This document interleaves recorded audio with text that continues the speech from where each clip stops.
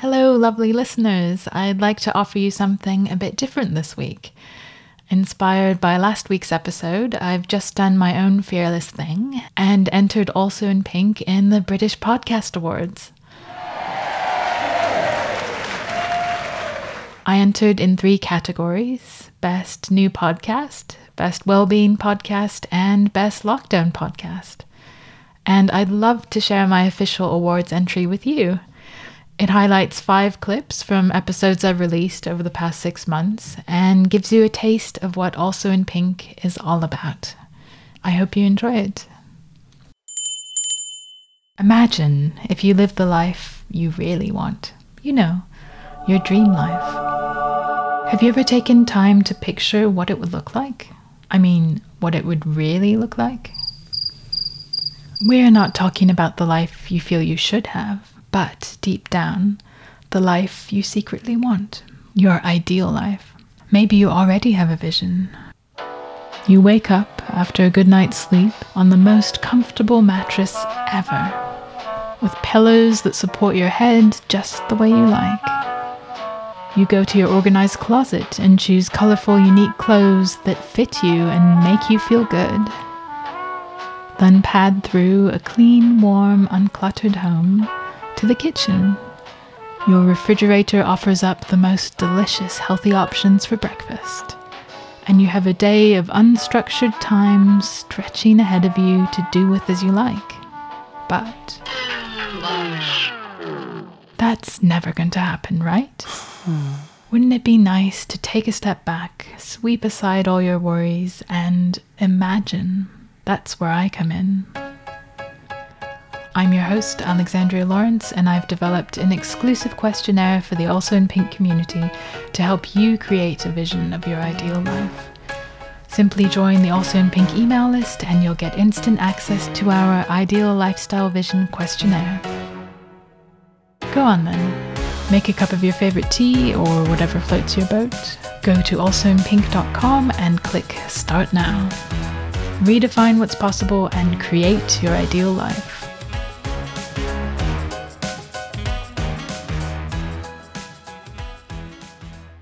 I'm so proud. I am so proud to be me. And part of being me is also being a Black woman. It's one part of me that does not define all that I am, but it is a huge part of who I am. And I'm celebrating that for the first time ever.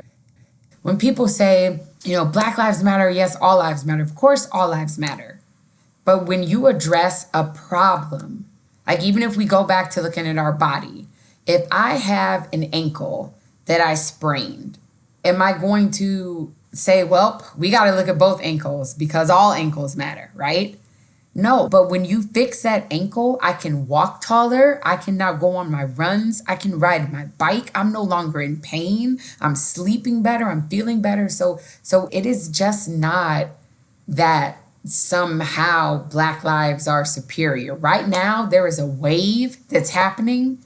And if you're smart, you will ride this wave. Like there is a freedom, like get on this freedom wave. Like we're about to ride it, all of us, that you can be free to be yourself and surround yourself with people who love that about you, who celebrate you coming out of whatever turtle shell, closet, under the rock that you've been hiding. Be free.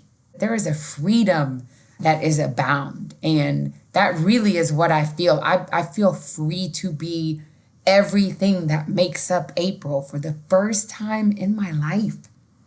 And in turn, this freedom allows me to have conversations like this or conversations with other people that I meet.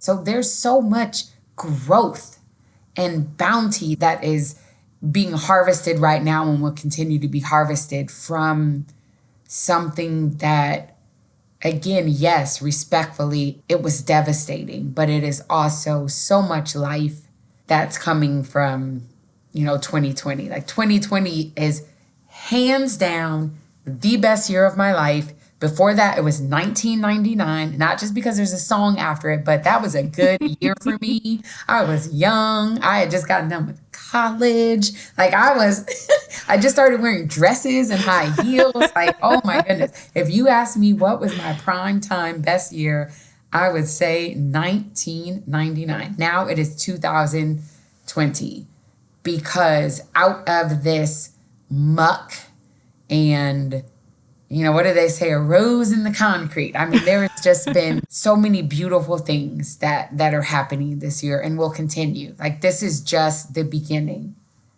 of what is going to continue to happen. So. That is such a profoundly powerful message, and that freedom wave and being unapologetically who we are, whoever that might be. You can't really do better than that. So what do you think we can all do to be part of the solution, to become a truly anti-racist society, to become less hateful, less fearful, more joyful? Boy, you asked some really good questions here. So, of course, you want to live your life ideally treating people how you want to be treated. Every single day that you wake up, make a conscious effort to be better than the version that you were yesterday. And the great part about that is if you only have yesterday to be better than, and you're not thinking about how great things used to be, then you didn't fail. You succeeded. As long as you did one thing that's better. And be a friend to yourself. That is the biggest game changer, I would say, in this whole self-discovery journey for me. Another thing is, if you see something that is not right, speak up. In your own way. I don't mean get in anybody's face or things like that.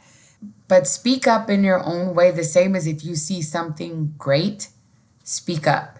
Compliments are free. Smiles are free. Living in a place of gratitude is free.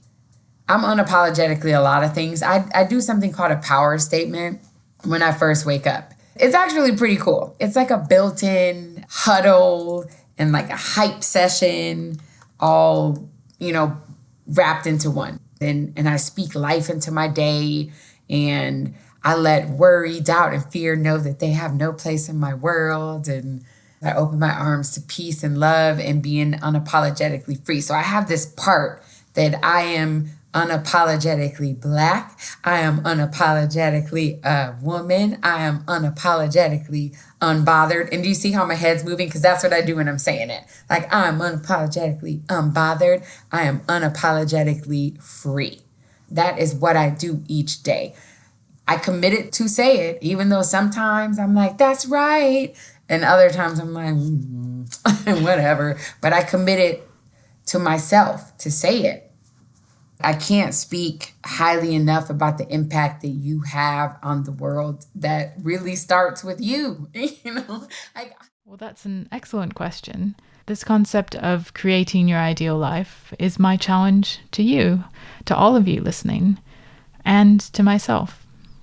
It's a bold challenge, perhaps even an uncomfortable challenge.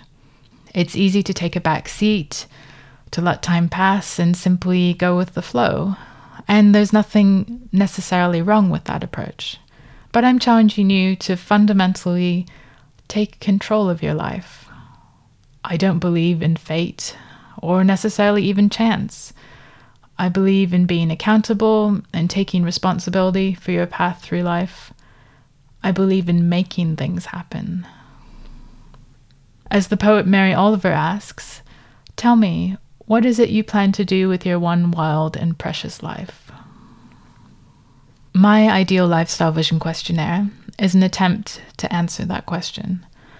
It helps you to take a closer look at how you're living now, to consider what's working for you and what isn't. And then, dare to dream. Imagine free from restraints and constraints. If you didn't put limitations on yourself, what might be possible?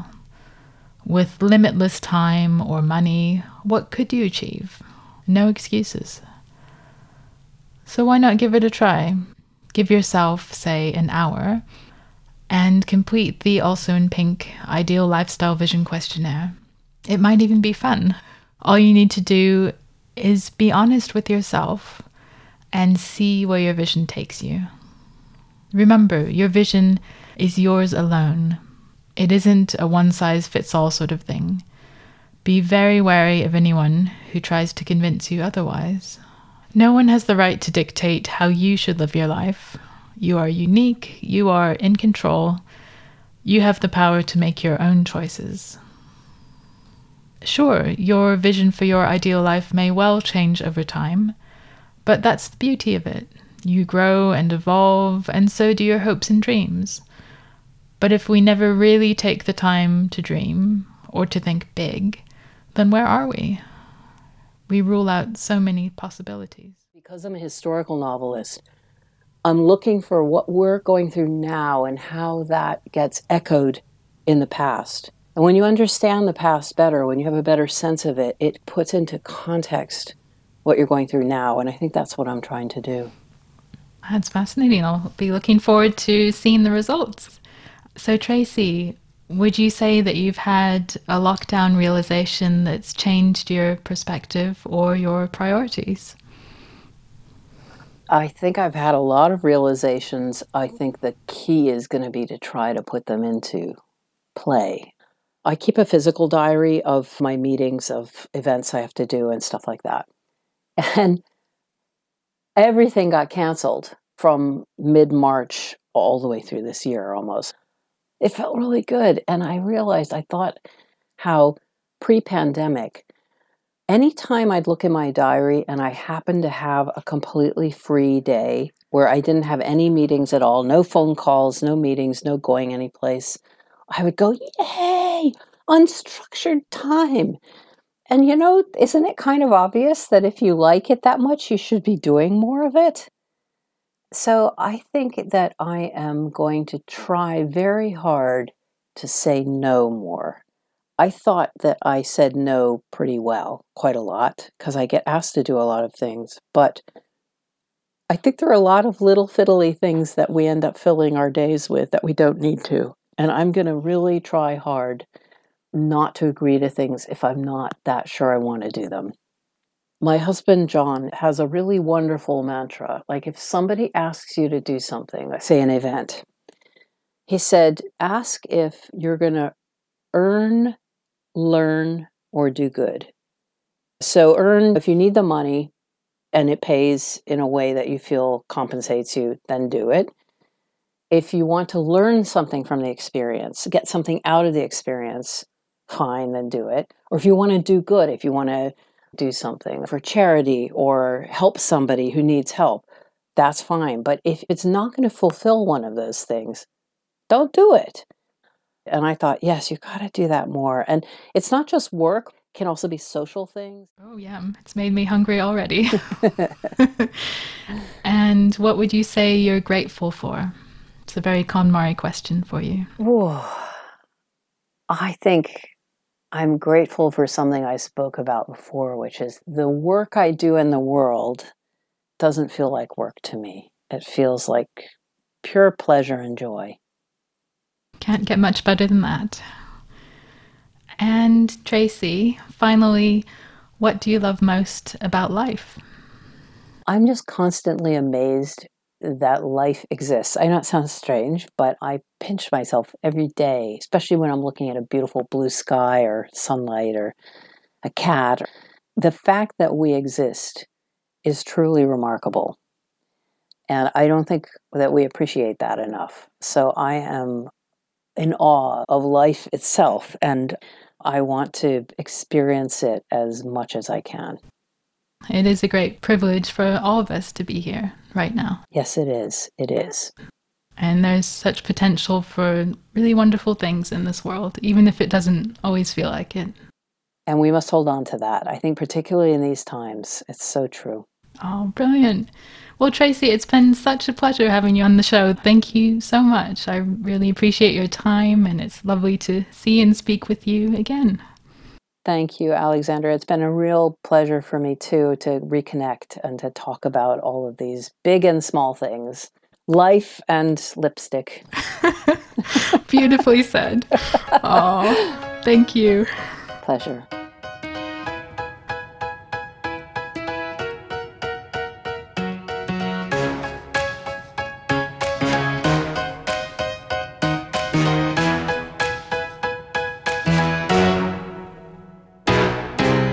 Well, hope you enjoyed that chat with novelist Tracy Chevalier.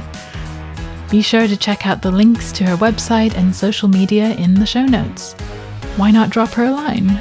She's equally happy with email, social media, and letters in the post. So, here are some key takeaways from our conversation.